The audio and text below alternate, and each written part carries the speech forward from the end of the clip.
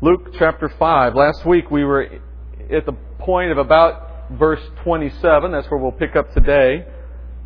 There's a shift taking place in Luke's account. I'm not sure if you've picked up on it yet, but it'll become more and more evident as we move through the next 10 chapters. Starting with chapter 6 next week, but moving beyond for the following 10 chapters, you're going to notice Luke begin to draw a very important contrast.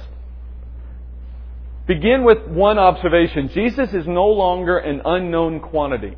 He's no longer this strange, mystical kind of figure traveling in the deserts of the Galilee. He's done enough work now, he's been in enough cities, that his reputation now precedes him. So he's begun to make not just a name for himself, but more notably, he's begun to make powerful enemies. And Luke makes a strong effort throughout the next 10 chapters to really draw a contrast between Christ and what He does in His teaching and the powerful enemies He makes in the form of the religious leaders of the day. And the contrast is not strictly on the basis of good versus bad, good teaching versus bad teaching. It's more fundamental than that. It's really a reflection of the world and its attempts at heaven, effectively, at righteousness. And on the contrasting side, on the other side, Christ and what He brought and what He offered, what the only true way was to that problem of how do we get to heaven. This contrast becomes the key focus for the next 10 chapters. In fact, as we'll see in several weeks from now, it culminates with the prodigal son. The prodigal son ends 3 parables in chapter 15, which itself culminates 10 chapters of this building tension between Christ and the Pharisees. And we actually see the seeds of that controversy laid today in chapter 5 and next week in chapter 6. So let's begin to take note of those contrasts, of the differences between religion and relationship, of the differences between joy of faith and bitterness of works, and the difference between forgiveness and retribution. And these are going to be the key concepts that Luke presents as we move forward. And even as Jesus contended with the religious leaders of His day, and He began to reveal them as the hypocrites that they were, He also ministers to the lost and to those who are in need of joy, those who are in need of forgiveness, those who are in need of hope, revealing to them the love of God. So He's really serving 2 groups in different ways. Let's begin with Luke 5. We're just going to read a couple of verses to begin with. Luke 5:27. After that, Jesus went out and noticed a tax collector named Levi sitting in the tax booth. And He said to him, "Follow me." And he left everything behind and got up and began to follow Him. This is sort of a short, almost too short account of how the disciple Matthew, as he'll become known, joins Christ. And it needs to take a moment of time to sink in for us to understand what really happened in this moment. And really, we have to get a little background. First, on what it meant to be a tax collector. Now, in the Roman control of Judea, in the day that Rome controlled Judea, they made it a province, which meant very essentially like what the British did to the American colonies. They owned the land, they controlled it, they had authority over it, but they didn't give it equal rights within the context of the overall empire. So a Judea province, in this case the Judea province, was under Roman authority, but it didn't have equal standing in the Roman Empire. And the clearest way you saw that was in the way they used taxation. Just as the British would tax the colonies for the sake of driving revenue back to the home country, yet they didn't give the colonies any representation in the parliament. They gave them no opportunity to have equal standing with other parts of the empire, nor did they give them any chance to contend with the taxation, to argue for or against it, to have any influence over it. They merely were subjected to taxation. The Romans did the same thing with their provinces. In fact, their primary interest in the province was largely the same as the British Empire's interest in the colonies. For raw goods and materials they could mine from the area and take back to the rest of the empire, and for the taxation, for the revenue. And here we have an example of exactly how that took place. The Romans would hire natives to play the role of tax collector. So in this case, Levi, clearly a Jewish name. We're looking at a Jew within the province of Judea who had essentially become a turncoat. He had become a tax collector for Rome. Now remember, taxes were unspecified. There was no law that specified how much you would tax somebody in Judea on any given day for any given thing. No, they did it a little more simply than that. They gave a tax collector a quota. And the tax collector had to return so much money to the state by a certain time. And they couldn't care less how you got the money. Now, the tax collector had the authority of the Romans behind him so that he could enforce his tax collecting by Roman soldiers coming to his aid if it were necessary. And the people knew that. So they had the power and influence to do what they wanted to do, and they had no rules about how to do it. And often they would collect much more than they were required to turn in, and that's how they gained their own wealth. Well, you can see how this would go on. For example, this booth here. It's a roadside booth. And probably on a road between Hazor and Damascus, which was the main trading route that brought goods into the land of Judea from the north. And based on the fact that that road goes right through the Galilee, it's likely this is the road that this booth is on. And the taxing would take place on any cart that passed by.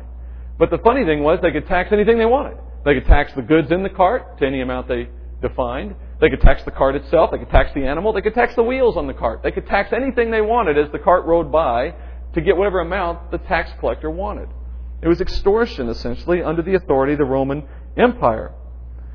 Obviously, tax collectors were not well liked. And in fact, it's probably the case that any Jew who had sold out in this way was ostracized from fellow Jews.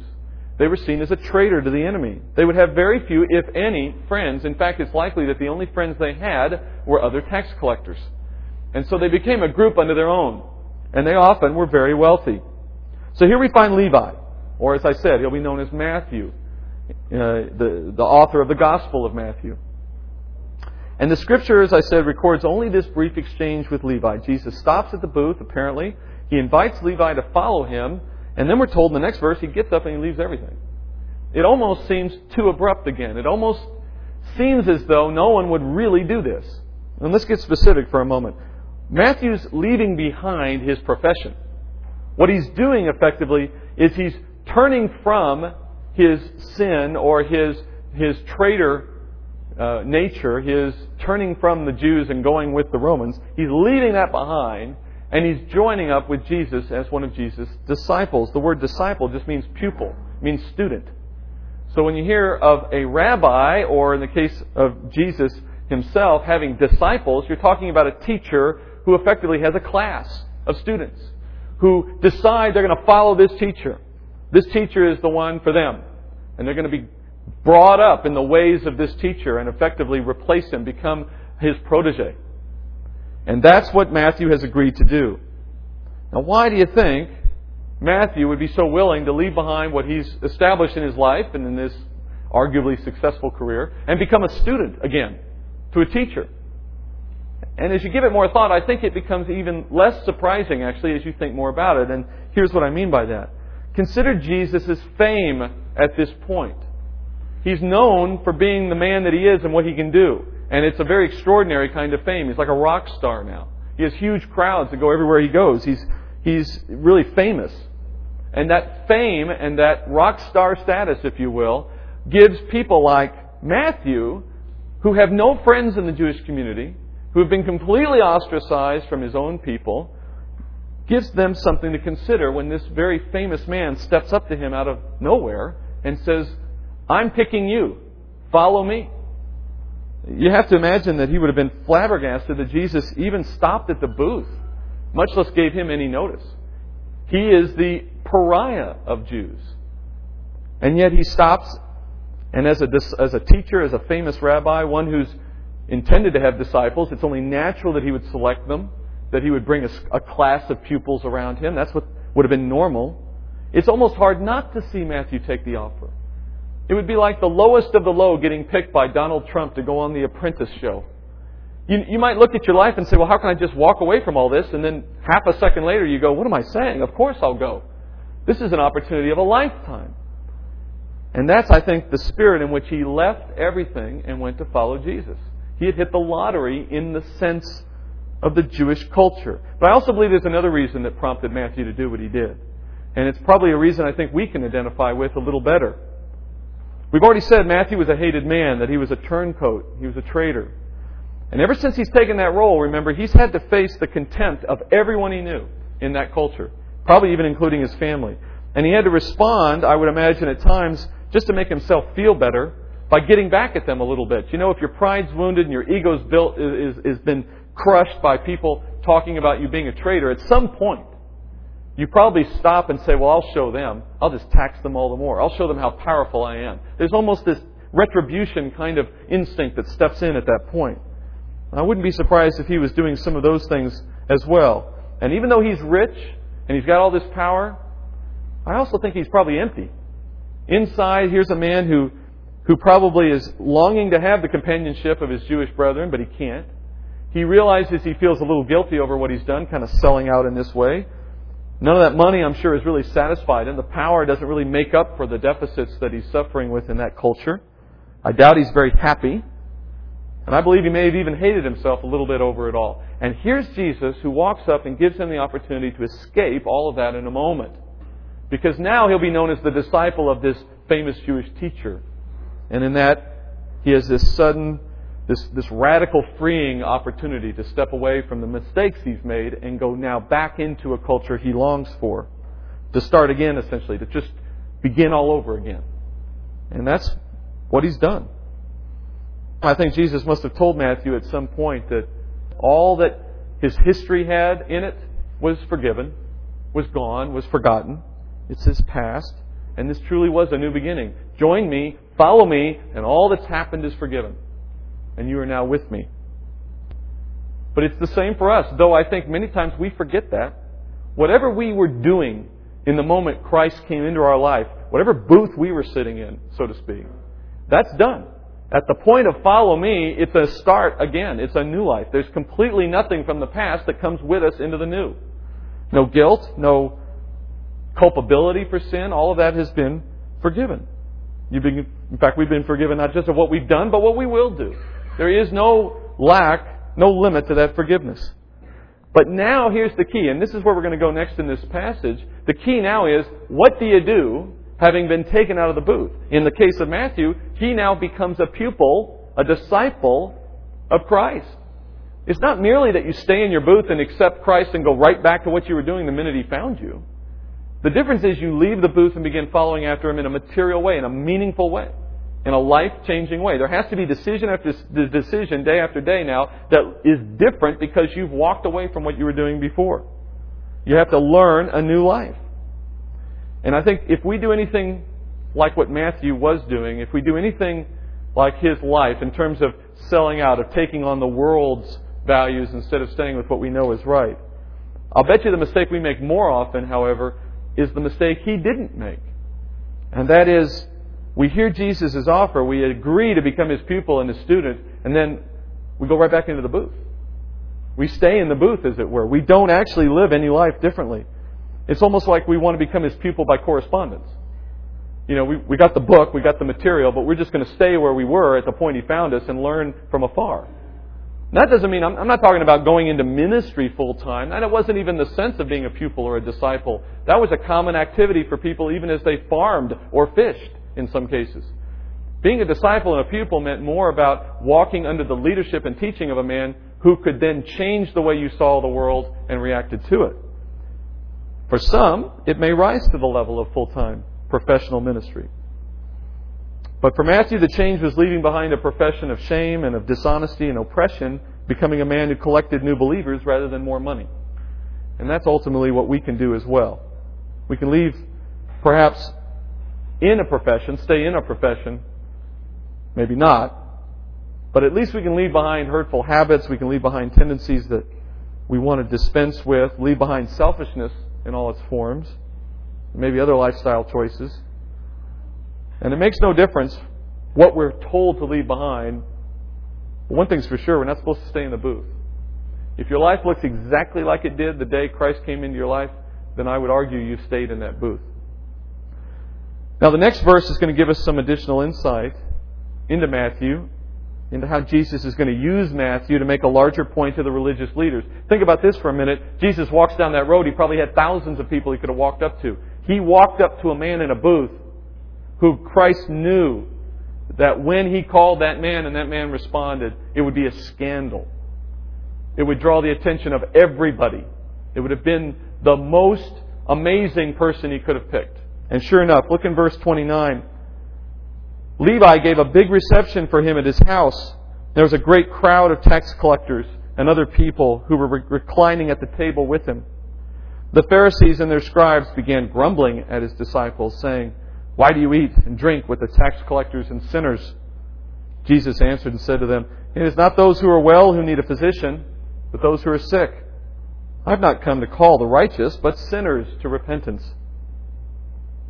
So after Jesus invites Matthew to become his disciple, Matthew, as we said, probably has a fair amount of money. And that's reflected by the fact that he throws a big party for lots of people. In fact, what do you do when you quit your job? Well, you hold a party for your friends, right? I mean, you quit your job, let's go celebrate. I got nothing to do tomorrow. Everybody come to my house now and let's have a big party. It's kind of in that spirit of celebrating what he's done, of moving out of that life and of the man who gave him reason to do that. So essentially it's a party in honor of Jesus, but think of it more as a reception. There's an open-ended invitation here. It's really not just for those that know Matthew, but anyone. And he's making anyone who wants to come in a guest of that party. Notice, as we said earlier, most of who are there, though, are other tax collectors. That makes some sense. That's his little circle of friends. But it includes other people as well. And it seems, as we notice this open invitation, that even the Pharisees respond to the invitation. Though you must have believed they probably had mixed emotions about being there. They were too curious to stay away. They knew they had an opportunity to be there, but they weren't going to be seen as supporting and condoning what was going on. They were going to stand at a distance even as they participated and make known that they looked down upon this whole activity and upon all that would be a part of it. And yet they're there. Together with the scribes, they comment about Jesus' willingness to be seen with these people. The Pharisees were told they're grumbling. That word in the Greek, it's actually not literally being translated properly because it's not meant to be literal. It is actually a turn of the phrase in the Greek. It literally means buzzing as bees. But that phrase, when it's used in the Greek, is meant to suggest this kind of murmuring, mumbling kind of discussion on the side. And that's what they're doing. They're talking amongst one another, essentially saying, "I can't believe they're doing this. Can you believe what he's doing? Can you actually believe a man would do this? Doesn't he know better? Doesn't he know who these people are?" This excited kind of gossipy, displeased conversation. And they call the crowd there tax collectors and sinners.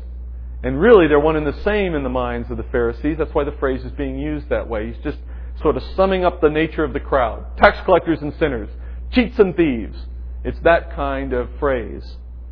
And sinner here actually has a more specific meaning. It means sinner. The word being used Greek is just the standard word for sinner. But in the context of tax collectors and sinners, really we're talking here about anyone who would not submit to the Mosaic law. Keep in mind, these men who had become tax collectors, once they were ostracized from the Jewish culture, the last thing they cared about was trying to conduct all the Jewish ceremonial law, the religious rules of the Mosaic law. They dispensed with all of that. They effectively stopped being religious. They looked a lot like you would see even today in Israel. Jews who are completely secular. There's nothing about their life that looks religious. They just carry the name Jew because of their culture, because of their heritage. That's how these men would have been. Dispensed with any intention or interest in the law whatsoever. And it's in that sense that the Pharisees are criticizing them. Remember, the Pharisees were not idiots. They knew that all men had sin. They're not saying that these people somehow had sin and no one else did. They're talking in terms of how they responded to that sin. They, number one, made no attempt to cover it or atone for it. They made no attempts to participate in the Jewish law or any of the Jewish ceremonial system that was intended in their minds to atone for sin. But secondly, they flaunted their sin. Secondly, they lived a life that simply enjoyed their sin, it seems. They made no attempt to cover it up. They weren't the least bit embarrassed about the fact that they lived this life that was against the law. Now, I'm not condoning it either. I'm not saying because they were happy about it, somehow these people were doing the right thing.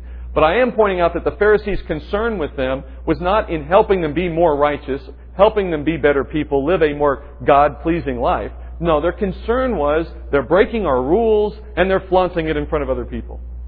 And it was purely a wound that they felt personally to their authority. So the Pharisees approach not Jesus, notice, not Jesus, but the disciples. The Pharisees do not go up and criticize Jesus to his face. They turn to the disciples. And isn't it interesting that the Pharisees aren't willing to confront Jesus himself, but instead, what are they trying to do? They're trying to influence his students. They're trying to put their teaching and their perspective into the minds of the students in place of whatever it is their teacher is giving them. And it's specifically teaching concerning righteousness. In other words, they're questioning how someone who is pursuing righteousness could possibly see it as okay to socialize with this crowd of sinners. Now, listening to them, what do you suppose they would want to see happen here? Put yourself in their place for just a minute. You're king for a day. You have Jesus' attention and all those that are attending this party, and they're willing to do whatever you tell them to do. What do you think the Pharisees would have told them to do in that circumstance? Well, just based on what we know about the Pharisees and based on what we can read into statements they make throughout the Gospels, I would contend this is essentially what they would have wanted. Obviously, Jesus shouldn't go anywhere near this crowd. So step number one is get Jesus out of this scene and all His disciples. You all are too good to be messing with these sinners. Number two, Jesus should then turn around and condemn the unrighteous living of these people. He should state what everyone should know, which is, you're doing wrong things, and we need to make sure that it's clear that Jesus doesn't condone it. So He would state that He condemns the unrighteous living of those people. And then third, He should demand that the crowd itself, those that are in this party, go immediately to the temple, and before the temple and before the priest, perform all the ritual acts under the law intended to atone for their unrighteousness and to cleanse them, to bring them back from an undefiled state. Go live the law to become righteous. Fourth, they should pay retribution. They should repay the money they've taken in their tax collecting. They should pledge to stop tax collecting. And then finally, if they do all these things, and there's probably even more that I'm not even thinking of, if they did all these things, then the Pharisees might permit the crowd to visit Jesus in a synagogue under the right circumstances. But of course, they would have to remain probably in the back of the synagogue because the front rows were reserved for the higher esteemed people in the Jewish culture. Pharisees, of course, would be sitting in the front row. You see how the whole thing is turned on its head? What the Pharisees were upset about was Jesus went to the setting of the sinner and lived amongst them. He didn't condone their sin. He didn't even participate in their sin. It was a party. But just by being there, He gave an accepting view, an acceptance to this crowd. What the Pharisees wanted was the crowd to be seen as sinful, condemned, feel guilty, feel the pressure that comes from being unrighteous, and then only if you meet our standards and requirements and rules, then we might give you an audience before the holy man, but only if you're willing to admit in that audience that you're lowly and not deserving of that audience. You see how it's all turned on its head? That's what the Pharisees wanted. To be sure, God's law is not the problem here. I'm not saying that the law and what it required was the problem. God says in His own word through Paul in Romans that the law is perfect, holy, and righteous. The problem is not the law. The problem is how the Pharisees, in their unbelief, misused the law. They were evil. They were unbelieving, hypocritical men who served themselves, not God. And they fought with Jesus to protect the system rather than to serve truth. They were more interested in their system and the power it gave them than they were in trying to find ways to help unrighteous people know God and please Him. Why are they caring so much about this man in the first place? Principally because of his popularity. And his popularity is a direct result of his success in the fact that he can perform miracles and he can heal and the power of his teaching. Those things have made him very successful. I don't want you to get in your mind, sometimes we have in our minds the television show or the movie we last watched about Jesus. We typically see those movies only showing Him with huge crowds toward the end of His ministry, as He enters Jerusalem or on the Mount of Olives. The Scripture would tell us that no, his notoriety was strong very early, particularly in this land of the region of Galilee. Otherwise, the Pharisees would have no interest in Him, would not be following Him. There wouldn't be scribes and Pharisees, as we studied last week, coming up from Jerusalem, all the way from Jerusalem to see what's going on. No, His notoriety now is of such a level that He threatens to upset the economy, the religious economy, if you will, that had been established for the sake of the Pharisees. Where they were in charge and they had their fiefdoms and they had their control, that was at risk and that was their concern. You know, it's worth taking a moment to parallel our own lives here as well, because in our own world, the way we see men come in unrighteous ways trying to produce the same effect the Pharisees had is through a similar method. Men of today, they always come with rules and regulations, wherever they think they get it from. Some go all the way back to the law again, in the Old Testament. They bring their own prohibitions and restrictions. If you fall outside these rules, you're no longer righteous. Well, to be sure, there are some rules you could probably find that would clearly define righteousness from unrighteousness. It's not too hard to find those. The problem is we want to deal with the margins. We get real absorbed in the margins of issues that probably aren't real clear indicators of righteousness or unrighteousness. We make them so. And then we judge everyone's worthiness for fellowship, for approval, on how they deal with those issues on the margins. And what Christ is saying is, let God worry about that. In the life of any given individual, let the Holy Spirit be the one to convict and drive people away from things that God doesn't want them to be involved with. Why not instead, letting God do that work, focus on the work He's given us to do, which is to carry the message into these places, where the sinners are, where the unrighteous are. Not that we condone or participate in what we know to be unrighteous, but you'd be surprised how easy it is to participate in the life of these people without taking that next step. We tend to make it such that we don't want to get anywhere near them for fear that we might fall with them. That's not much trust in the Holy Spirit, if you ask me. Now, you may know yourself well enough to know there are some settings where you're better left out, and that's fine. But there's plenty of others you can choose from where there are men and women who need the gospel. And because these men cannot fight against the Son of God who stands against them and their ways, they go instead to the pupils or the students. And that's where we'll see the greatest impact potentially from false teaching in our day. The men who know the Word of God well and who teach it well typically are not the ones attacked most directly, at least not in the way many of these other teachers work. They tend to go after the students. They want to teach you directly, kind of skipping through the one who you are under in a consistent teaching realm. And they want to present to you new views that essentially try to bring back the rules of men to control the behavior of people. Here we see the Pharisees doing the same thing, fighting with the disciples over an appropriate way to associate with sinners. And as usually is the case, the Pharisees want the disciples to enforce the necessity of sinners becoming righteous before they receive the attention of men and of God. It's always that way, right? We're supposed to become righteous, and that's what gives us the right to be in God's fellowship. And of course, that's the analogy I've used before of putting lipstick on a pig. You can't make the unrighteous righteous and then expect God to then respond, because we don't have the power in us to do that. As usual, then, the unrighteous completely misunderstand what righteousness is. Christ is going to give them that perspective. He says His mission is to seek after the unrighteous and call them to repent. He compares it to a physician. We've heard this before. It's a very famous analogy. He says He cares more for those who are sick than those who are healthy. Now, do you think He's saying that the Pharisees are healthy? Because if you consider that for a moment, He's implying perhaps that I didn't come to preach to you, Mr. Pharisee, because you're healthy. I'm coming to the sick sinner. Well, far from it. Christ knew just how sick these Pharisees were. Jesus makes another point here, by the way. You have to be with the sick people to heal them. He's doing a house call here.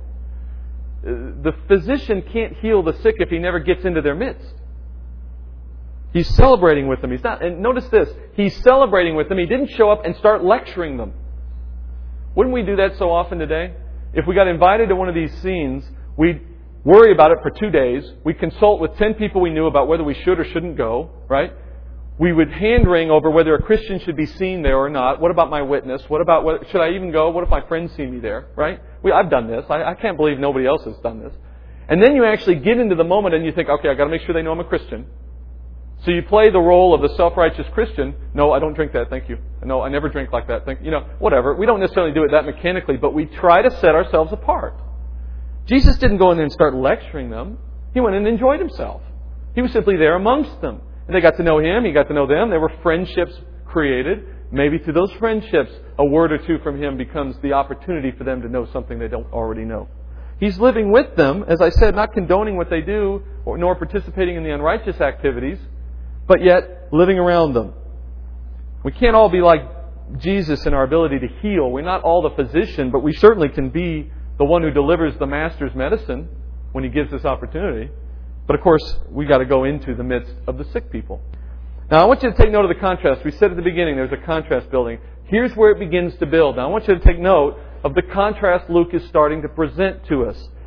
These men of the law, these Pharisees, they're upset at anything that breaks convention.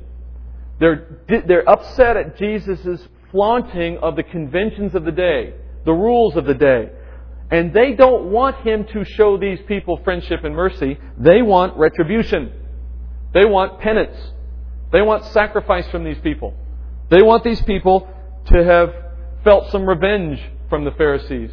Before they can receive any forgiveness. They need to pay the price for having done the sin. That's at the root of what these people want. In fact, if you were to go to Matthew's own account of his own saving and of this story where he's giving this party, if you go back into Matthew and look at his own account, he actually adds another piece of information that Luke doesn't record. He records Jesus quoting from Hosea, saying in Matthew 9:13, Christ says, "But go and learn what this means. I desire compassion and not sacrifice, for I did not come to call the righteous, but the sinners." Matthew records Jesus quoting that Old Testament verse to make the point that on the one hand, the Pharisees of the day want sacrifice. They want something. They want a pound of flesh out of these people before they get anything good in return. Jesus says that's not what compassion is. Compassion is all the opposites of that. We go to them before they come to us. We give them before we ask anything in return for their sin. Remember, the law revealed sin, but it offered no solution for it. The law reveals sin, but it does not offer any solution for it. It reveals unrighteousness. It does not produce righteousness. And in fact, the only thing it produces as a solution to sin is condemnation. And that's no solution at all if you're the one under sin. The more we understand that, the more we're going to look to God to provide the solution. Paul, in fact, calls the law a schoolmaster that drives us to Christ. It's a schoolmaster because once we understand that its only option, its only solution for sin is condemnation, you realize, well, I don't want that. Is there an alternative? And the schoolmaster says, well, yes, there is an alternative. It's called Christ. It drives us to Christ. The Pharisees are intent on using it the way it's designed. That's the irony. They want to use the law exactly the way it's designed. They want to use it to judge and condemn, because that's all they can understand the law to be. They have no heart to see these people turn from sin and follow God. They just want to condemn them. And then Jesus walks onto the scene, and then He begins acting as if the law isn't going to be good enough. I think that's another part of it too.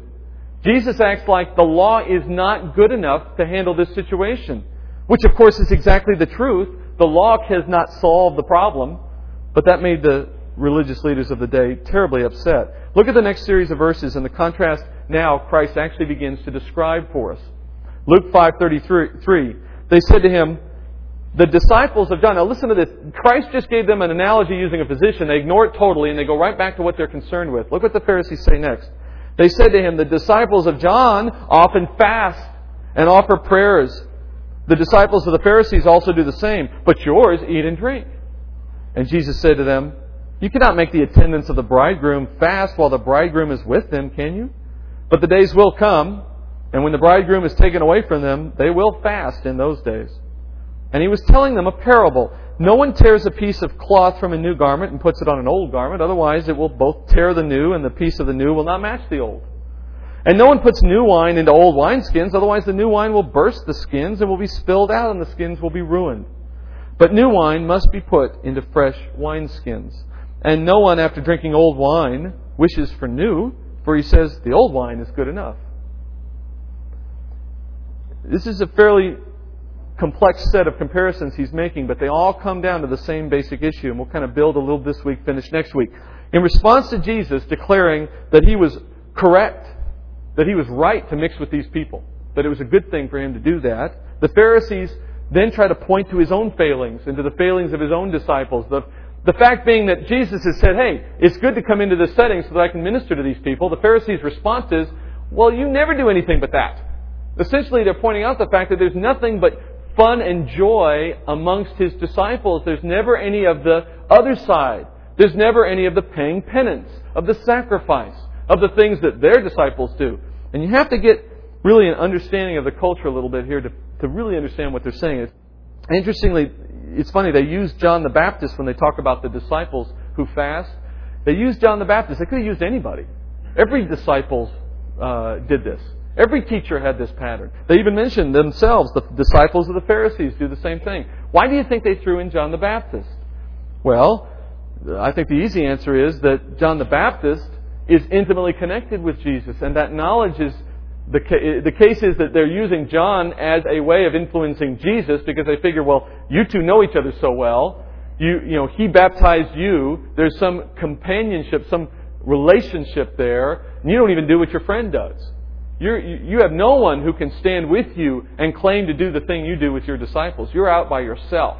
They're trying to make him be seen as someone who's completely flaunting the rules of normalcy. And he's alone in doing it.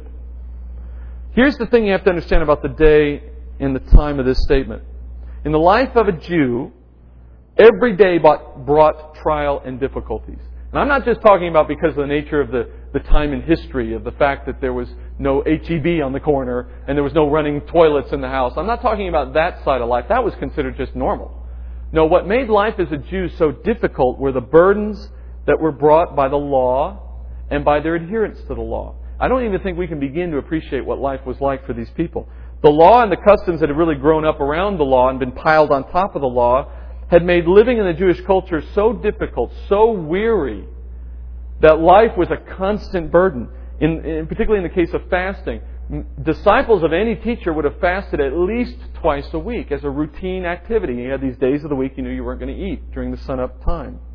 And this was normal for any good religious Jew. That would be on top of all the regular prayer intervals, the temple sacrifices, the synagogue worship times, all the other kinds of regular ceremonial things that had to be done throughout the day or the week or the year if you were a Jew, worrying about your food, was it clean or not? Whether you could be in the wrong place and be defiled, whether you came upon a dead body accidentally, and whether or not you got sick and were defiled. It was just constant. You think about the weariness of that, day in and day out. That was the life of a Jew. And in the case here of the example Christ uses of a bridegroom, he taps into the one week in a Jewish man's life that he can actually have joy. As part of the Jewish ceremony for the wedding, the 1 week when the bridegroom and his party get together with the bride's family and have a week-long celebration, a big party, the rabbi or the priest would give dispensation for that week for all the religious practices to be foregone. No fasting, no praying, none of the other stuff you had to worry about. You were kind of un-Jewish for a week, except for all the wedding feasting. It was the 1 week a year, 1 week in lifetime rather, for a man and his bride to really feel the joy of having no burden on them in the way that the Jewish law provided. There's a tremendous freeing feeling for that week. And that's the comparison Christ is making here. He says you can't make the attendants of the bridegroom fast while the bridegroom is with them. This is the week of joy.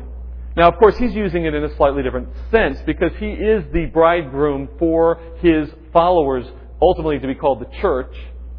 And as the bride of Christ, when we were in His presence, and you and I have never been in a physical sense, I'm talking about the disciples in Christ's day, they were literally there in the week with their bridegroom. There's no fasting. It was all joy. And that's the point of Christ's response to the Pharisees. Why should I expect these followers of me to be fasting, to be forcing themselves into this dour, weary, unjoyful countenance, when they're here with me now? I am the thing everyone has been fasting for. And now that I'm here, there's no reason for that. The joy should come from my presence. Jesus said fasting is to become a part of the experience of Christ's followers once He is gone. Once He's gone. And we know He is gone now on the basis of His crucifixion and ascension. We don't talk much about fasting as a culture, as a church. It doesn't come up very often in Scripture, actually, although in the New Testament it does come up periodically, particularly in the Gospels and in Acts. So I think since it's come up today, today's the good opportunity to talk just briefly about what Scripture would provide for. Why is it that Christ says, once He's gone, fasting should be commonplace for the Christian? In fact, it seems to me that as a spiritual discipline, fasting is virtually unknown in the church today. I would encourage you, maybe in your own circle of friends who are Christian, ask them how often or whether they've even fasted and what they mean by that, what they think fasting is. You'd be surprised maybe of how few people actually have ever tried it, much less do it regularly. But it is throughout the Gospels. It is in the book of Acts. It is commonly associated with prayer. Prayer and fasting is commonly the way it's described. And here we even see Jesus making note of its necessity, that it should happen once He's gone. So why does denying ourselves food have any spiritual significance? Where does the denying of food fit into being a good follower of Christ? Well, the simplest answer is it's not the food that matters, but the denying of ourself and of joy that reflects two things. First, a willingness to submit to God, and secondly, a picture of the fact that we are waiting for Him. A reminder of the fact that we are waiting for Him. Look at each one for just a moment. It's a discipline of submission because it's the clearest way to connect our will to our flesh. Have you ever had a tough time accepting the teaching that says you have a spirit and you have flesh, and they work against one another and they're independent? If you're like me, sometimes you stop when you hear that and you think, okay, it sounds real spiritual, but if I really stop and think about it, how does this have anything to do with me? In other words, how does it act against me? How does the physical container I'm in have anything to do with what I think, say, or do? Isn't all of that just a product of my mind and my spirit? No, Scripture says the flesh actually has its own force apart from you. And the simplest and easiest way to prove that to yourself is to fast. Fasting gives you a very clear picture of how the will and the flesh are interconnected. Let me give you a couple of examples of that. Our hunger is probably the strongest ever-present reminder of the strength of our flesh. It's got its own independent nature. It's got its own independent desire. I mean, you can be controlled by this feeling of hunger even though rationally in your mind you don't want to eat. Anybody ever tried to fast for an extended period of time? You know what I'm talking about. You've made a decision not to eat. You don't want to eat. You're not trying to eat. You're in fact trying everything not to eat, and you eat. Where did that come from? Where did that giving in to eating come from? From this. From the container saying, eat. Making you do something that in your will and in your mind you don't want to do. And it doesn't just go with food, as you know. There are other things the body drives you to do as well. Food being just an easy, simple way to illustrate to you the reality of flesh and its desires. And if you practice the discipline of fasting regularly, at whatever interval you feel God calls you to do, denying yourself in a meaningful way in an area of food, and I'm not going to get specific on what, can I do this, can I not do this? No, then you've missed the whole spirit of it. Find some definition of what fasting is for you that will evoke in your body a fleshly desire to eat so that you can practice the battle. That's the whole point. If it's not a battle, you haven't accomplished anything. But in the accomplishing of the fight, in the dealing with the flesh and its desire to control your will, you're slowly going to gain experience and skill in making the flesh be submitted to your will. Making your body take second place to your will. And if it is your will then that takes ownership over what you do, then the Holy Spirit in you has an avenue in which to work through you. Because the Holy Spirit is going to work in conjunction with your own will, but it cannot and will not contend with your flesh. That is your role.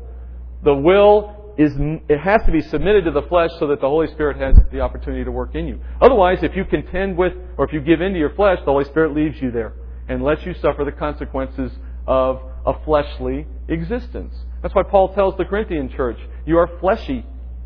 You live off this and what it wants, not off the will and what you know to be right in your mind.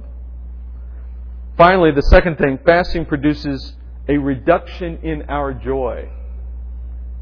If you've ever fasted, and I have this experience when I fast, about 5 o'clock at night, coming home and then realizing I'm not going to be able to eat dinner tonight, I get that immediate sense of how much the joy of coming home is connected with having a good meal.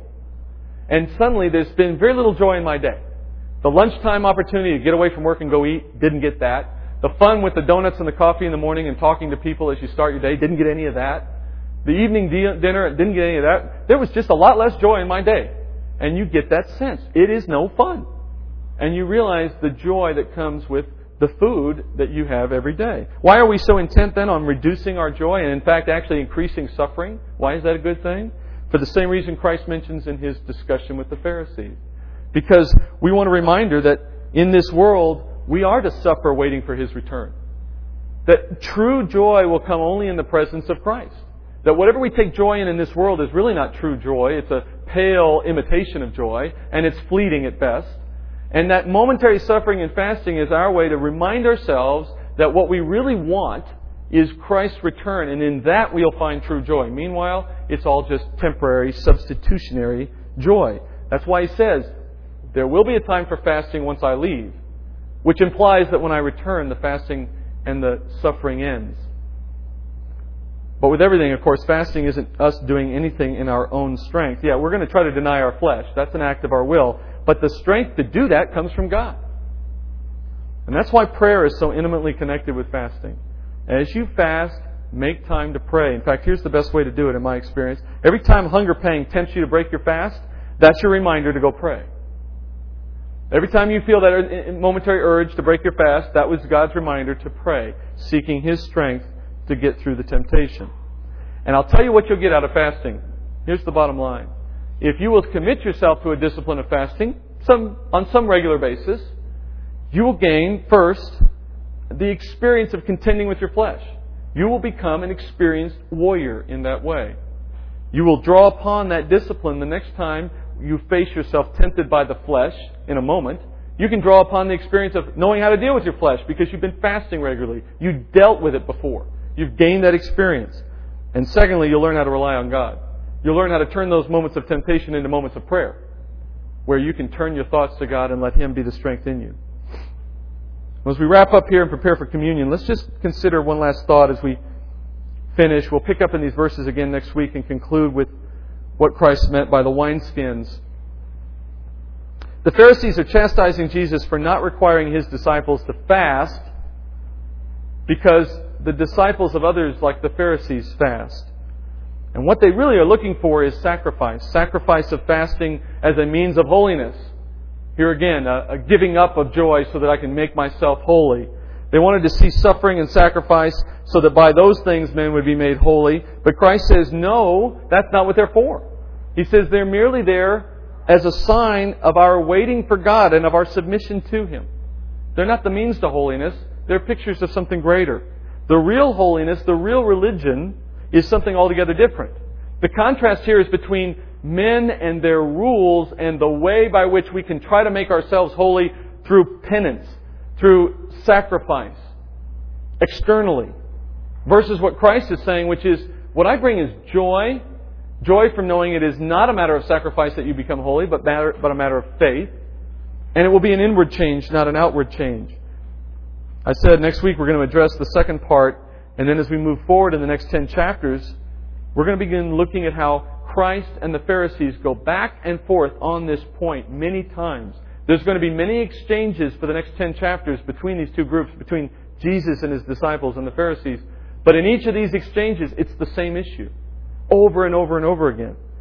Culminating, as I said, in chapter 15 in the prodigal son. And then Luke is going to build this complete picture of the faith that Jesus brings and how it brings life, in contrast to the religion that brought only death and hardship. That was the mainstay of these Pharisees. How are we doing on this test? As we go into communion, as you go into prayer, I want to challenge you just for a moment.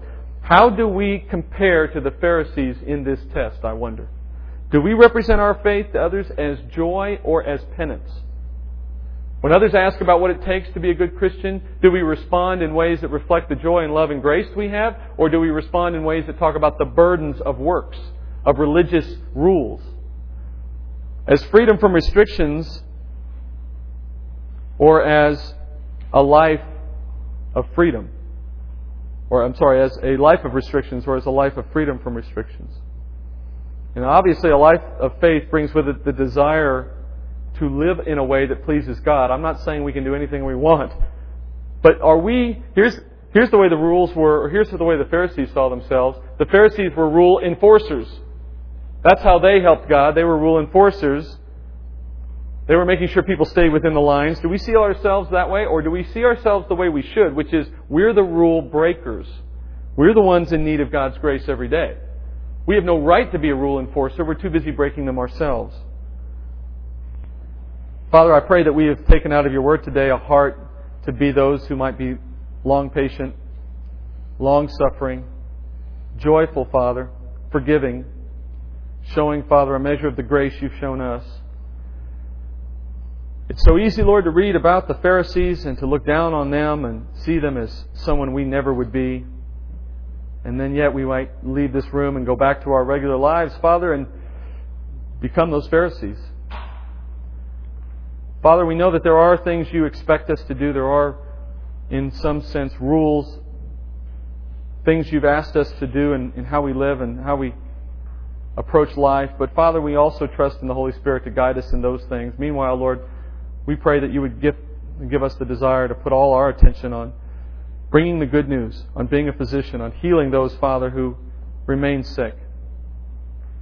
Even as we learn, Lord, what it means to be righteous, that we can be used by you to show others. And as we go into communion, Father, we remember that your Son was given up for us. We know, Father, that as we participate in things like communion, we are obeying you, and in that we please you.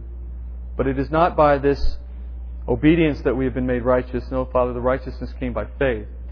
And because we have faith now, we have the capability to please you with our obedience. Let this time be one that is pleasing to you as we seek to obey and to be your pupil, to be your disciple. Father, thank you for the time in the Word. And let us go out, Lord, with grace and with love. And Father, let us go out as well with a desire to spread the good news. In Jesus' name I pray. Amen.